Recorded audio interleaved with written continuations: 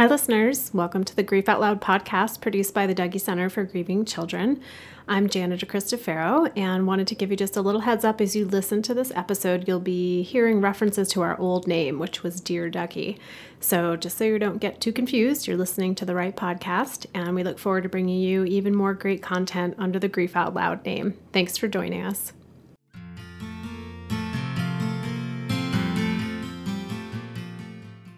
Hello, everyone, and welcome to the Dear Dougy podcast, produced by the Dougy Center for Grieving Children. I'm Janet Cristofaro, and thank you for tuning in today. This podcast is meant to open up the often avoided conversation about grief. While loss is something we will all experience throughout our lives, when it occurs, most of us are left not knowing what to do, how to feel, or how to talk about it. So whether you're grieving a loss or wanting to support someone who is, we hope these podcast conversations lead to a better understanding of grief and also give you some ideas and inspiration for how to show up for yourself and those you care about. So today's guest is Joshua Black. Welcome, Joshua. Hi, thanks for having me on. Yeah, thanks for calling us all the way from Canada. I appreciate it. And Joshua is a PhD student at Brock University, where his research focuses on grief dreams. And in your research, Joshua, you talk with a lot of people about the dreams that they have, don't have, wish they could have, or want to stop having about the people in their life who have died. And Joshua, you have some personal experience in this realm, right, of grief dreams. Is that kind of how you got connected to this work?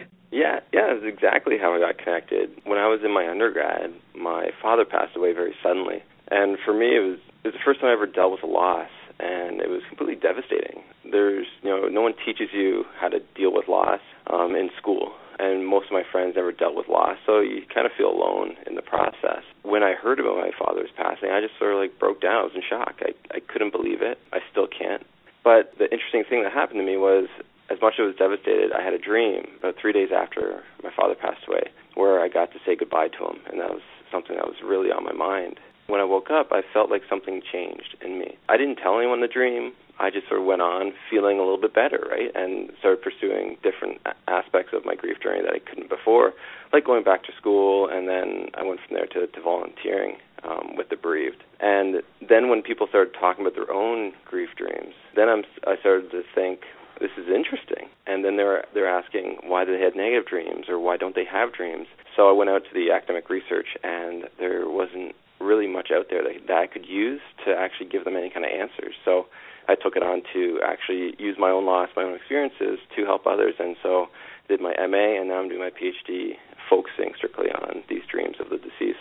Yeah, because it seems like dreams are mentioned, like in peer support groups or in passing and writing about grief, but no one's ever really delved specifically into that topic and tried to quantify it in any way. No, and it's shocking. I still don't understand why, because just through the research I've been doing, the majority of people are having these dreams at some point in their grief. Yet many people have these negative biases towards these dreams in sort of group settings. Like, I was a part of this organization to sort of help build, I guess, a grief support plan for a briefing group. And I said I wanted to bring in dreams, right, to talk about dreams in some way to give people understanding. And two of the people in the group stated that they don't allow people to talk about their dreams in group because it leads to other things that they're not comfortable talking about. And so they tend to push the topic away.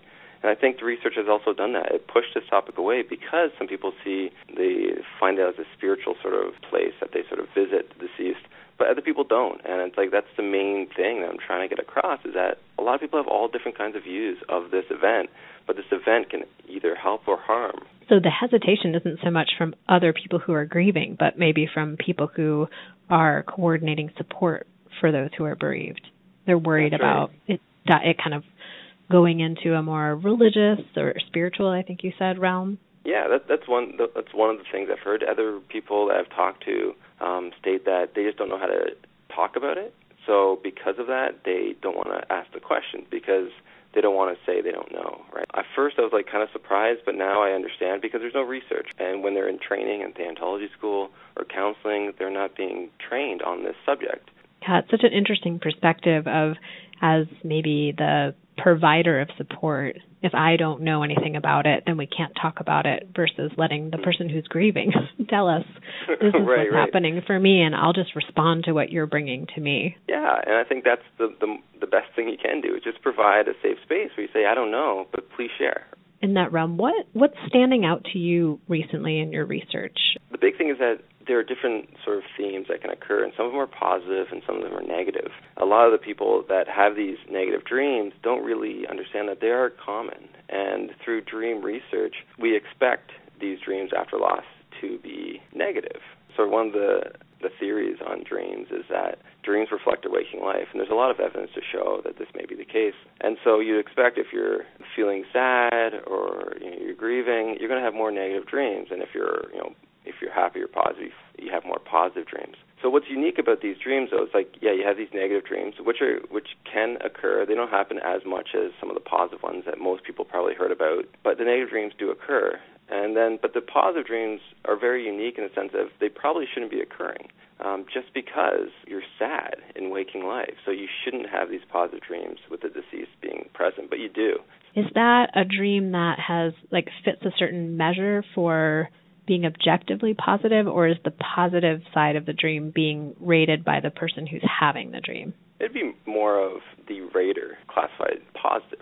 Just for an example, it'd be like the deceased coming, saying that they love them, that they're with them, sort of thing, right? It's a positive atmosphere, and usually the dreamer will also say that is a positive experience for different reasons. So one reason could be that they see it as a visitation, that they feel that the deceased has crossed over, which is a very interesting concern that I didn't even know about. But a lot of people have this concern that they need a sign to know that the individual has crossed over successfully.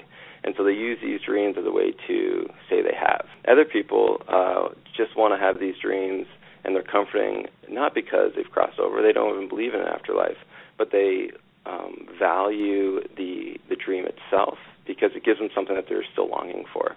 I know when my father passed away, the one thing that went through my head was I'm not going to have any new memories of him, and I'm going to forget the old ones. The interesting thing about these dreams is they can actually replay some memories people have had together, and at the same time make almost new memories. And it's not 100% sure on why this is occurring, but at the same time you can see it as actually can influence people's grief in a positive way.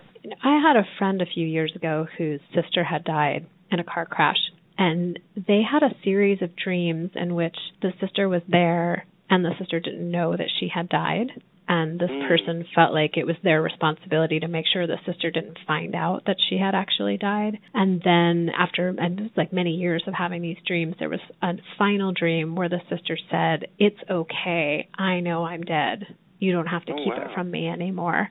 Is that a theme that comes up of people interacting with the person and the person either not knowing that they're dead or trying to keep them from finding that out? Yeah, I haven't heard much about the dreamer not trying to tell them, but I've heard dreams of deceased not knowing they're dead, so that's kind of common, but also how dreams change over time. And this is very fascinating. So I even seen that in some of my own research, where it can be this sort of the beginning of the dream can be more the deceased is trying to figure out, as you're saying, that they're dead, or they're trying to give a reason for why they're even there. The dreamer says, "You're not supposed to be here, you're dead." But then after that, it can sort of change to more, they're just talking, right? And then maybe they're in the background.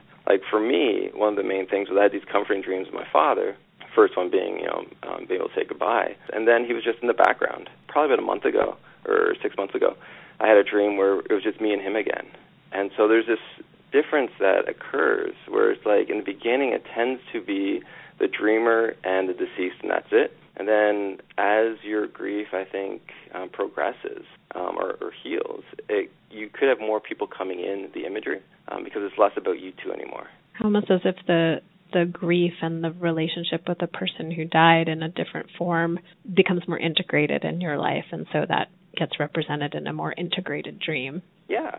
And it's beautiful, and I think the power of these dreams. It's hard for me to even state that just on air. Power of these dreams that people can that I've heard is absolutely amazing. I've had probably a couple months ago, I had an individual say that they lost a friend through suicide, and they went through a really tough time, and they started using and became an addict.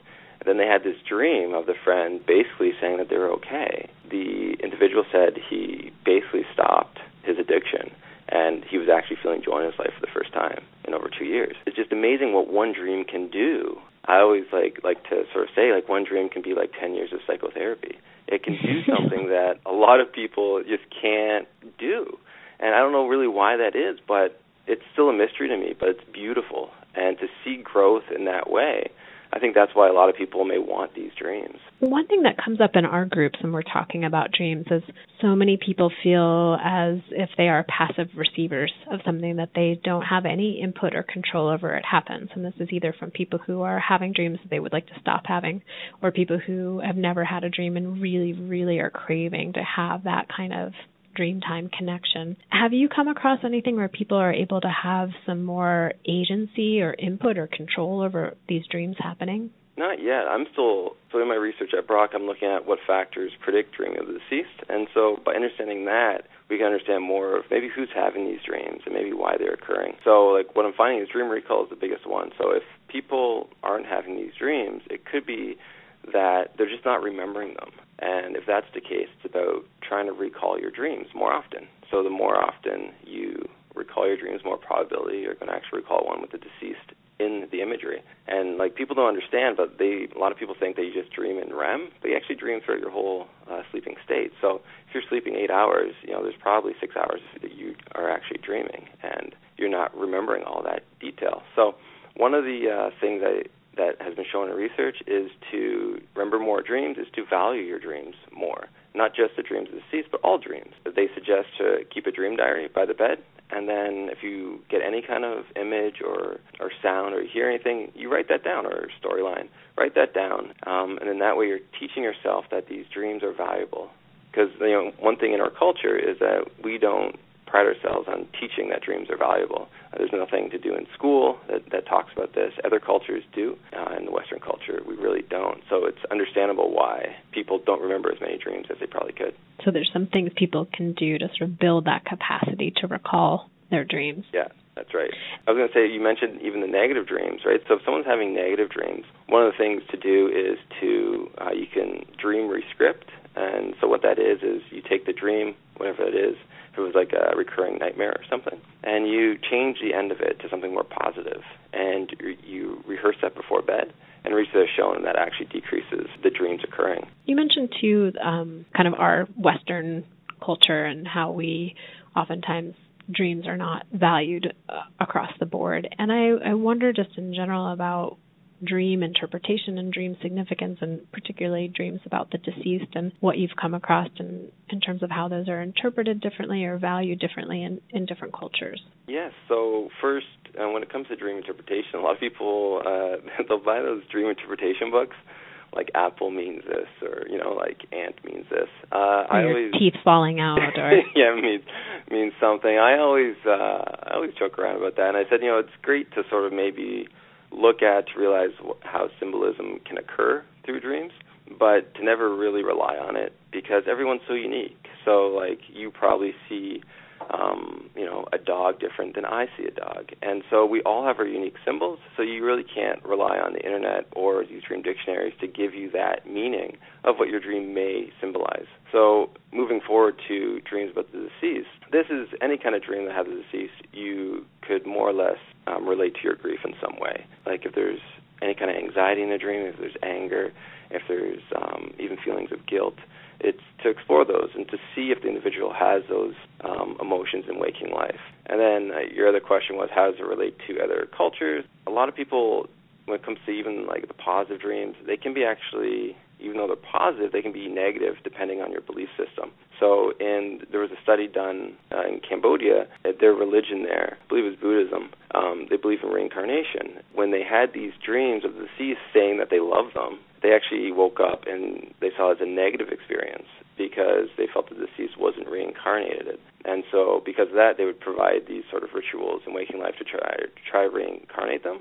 And the reason why it was a negative thing is because they feel that the deceased soul can affect their soul on Earth in a negative way if they're not reincarnated. So it's just very interesting how people take these dreams. And I've talked to other Buddhists actually since then and asked them about it, and they said no, they're either enlightened or they'll reincarnate when they need to, but their dreams were still comforting. So I've come to learn, even in Christianity, people have different views when it comes to, like these deceased. Some people say they are, some people say the devil's tricking you, other people say it's the soul, other people say it's just a memory. So, like, it doesn't really matter what religion or where you're from. It really matters what the individual believes, because there's no place, I think, so far I found where a dream of the deceased means that, like, a certain thing. Everyone has their own models and beliefs about what that dream actually is. And that's what I really appreciate about your research, is that so often we can be raised with, we read about something and then we think, oh, this type of dream is bad. But then your research is showing there's so many different ways to interpret what's going on, and possibly that could lessen a little bit of the suffering that could come with that, and build some more curiosity. What does this dream mean to me, and why is it happening in this time in my grief? And that's the beauty of it all. It just gives you another tool to understand where you are in your grief. It's hard for us to pinpoint exactly where we are, because we try to, save face for so many people, and we try to put a smile on. We try to sort of, we hide so much stuff. But in the dream world, what I love is that it comes out and you have no control. And so whatever comes out, it's actually saying something to you that maybe you're avoiding in waking life. The other big thing I found, too, where people feel isolated with these dreams that they have. And the reason why is because when people share their experiences, the one thing we fear the most is someone to judge it negatively. And so I've been finding that a lot of people keep their dreams in because they don't want people to change their meaning. So it could be they believe it's a visitation dream and they don't want someone to tell them it's not, or that they have the dream and they don't want to be told it was a visitation. Or the other thing is they don't want to tell the dream because they don't want the other person to say they're not over the loss or that they've gone crazy. And so you see all these negative judgments that are out there, and so they keep it in, just due to fear. Even though it's such a positive experience in their life, they're keeping it in and they're making it a secret. And it's so interesting how many times I do a talk or meet someone where I ask the question, have you ever dreamt of your loved one? A lot of them just open up and they say yes, and they say you're the first person I've actually really told. And that's a huge honor for me to be able to be a part of their experience of opening up. But it's very sad for me at the same time that this one person was 20 years they kept it a secret. And that's 20 years of, hiding from the world in this small area that the dream meant so much to the person. What I'm hoping, by doing these talks and spreading more or less knowledge about this, to sort of allow people to be able to share these dreams without the judgment. And it's interesting that it's less about, well, for some people it's wanting to protect the dream and the meaning that they've put on that dream, right? So I don't want to tell my dream to someone and have them give me their interpretation or negate what I believe is happening. And then for that person who said who kept it to themselves for 20 years, it wasn't so much of this is private and precious to me, so I don't want to share it. It was from the fear, if I do share it, what will happen? And so much of our work is trying to break down those barriers to sharing. It's certainly one thing if it's private and precious, but another thing to say, I really want to share it, but I can't because I'm worried about how people are going to respond to me. Yeah, that's right. And so hopefully, as time moves forward, more people will be able to talk about this subject in a safe environment and without judging or try to interpret the dream. As I said, at the end of the day, only the dreamer knows what the dream means. I'll never tell someone what the dream means. I'll say, does this make sense to you? Is this something that you're going through, especially if it's a negative dream? And they usually say yes. Usually they have anger, guilt, or something. But when it comes to the positive dream, I just say, whatever you believe, that's what I believe. And they appreciate being able to share, but also to realize that they're also being validated at the same time. And that they get to be the owner of their experience and their interpretation of what's happening. That's right. And it just goes back down to continuing bonds. A lot of people visit grave sites. Other people, watch videos to remember their loved ones. Some people have these dreams, and it gives them that connection. And the one thing I want to share, too, about people and judgments, I talked to this gentleman, and he actually went to his health professional. He was having these dreams of the deceased, and he thought they were meaningful. He told his doctor, and the doctor said, it's because of medication. And there's actually no proof of that actually occurring, that having a certain medication provides that dream. So the doctor was doing great injustice by minimizing the individual's experience. So I had to talk to the guy and basically inform him that that's not the case, and so correct that mistake, and then give him sort of that space for him to share the dream and ask him what he felt the dream meant. So at every different angle of when it comes to grief and all the different issues, there are people along the way that if they have a misunderstanding of these dreams or they're afraid to talk about the dreams, they may minimize it, and that does great injustice to the people who are just trying to share. So in a sense, you started off doing grief dream research, but you're also doing grief dream advocacy with your work. Yeah, it's funny how that works, right? Yeah, so I'm wondering for people who are listening out there, if they'd like to get involved with your research or be part of the community of people who are having these grief dreams, what's the best way for them to get in touch? You can go to my website, griefdreams.ca, and on there's a lot of different material, so you can read different academic articles that I've published and other people have published on there. But if you want to share, I have this group that I started. It's a Grief Dreams Facebook group, and you'll see there's over 700 people in there, and they're all very friendly, and they're all supportive of people in their grieving process. So if you have a dream, you want to share it, feel free to put it on there if you have Facebook. If not, feel free to just email me, and I always sort of respond. And so if you just want to hear maybe other people's journeys and maybe more detail about their dreams that they've had, you can listen to the podcast. And the other thing, too, on Instagram, at Grief Dreams, if you go to that, I post a bunch of dreams every day. So people can get an idea of different dreams that people have. So some of them are positive, some of them are negative. And so I do that with human loss and also pet loss.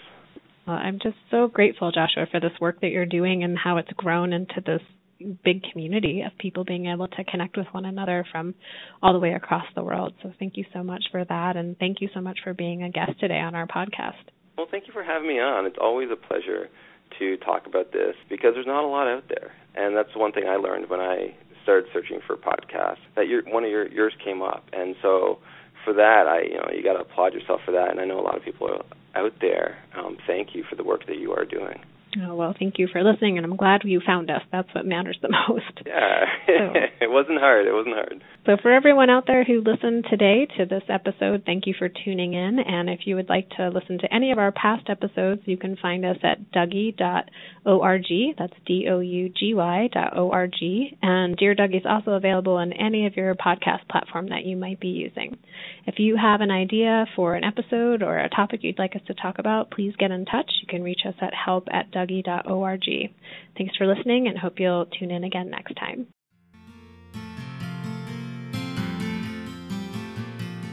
Thanks for listening.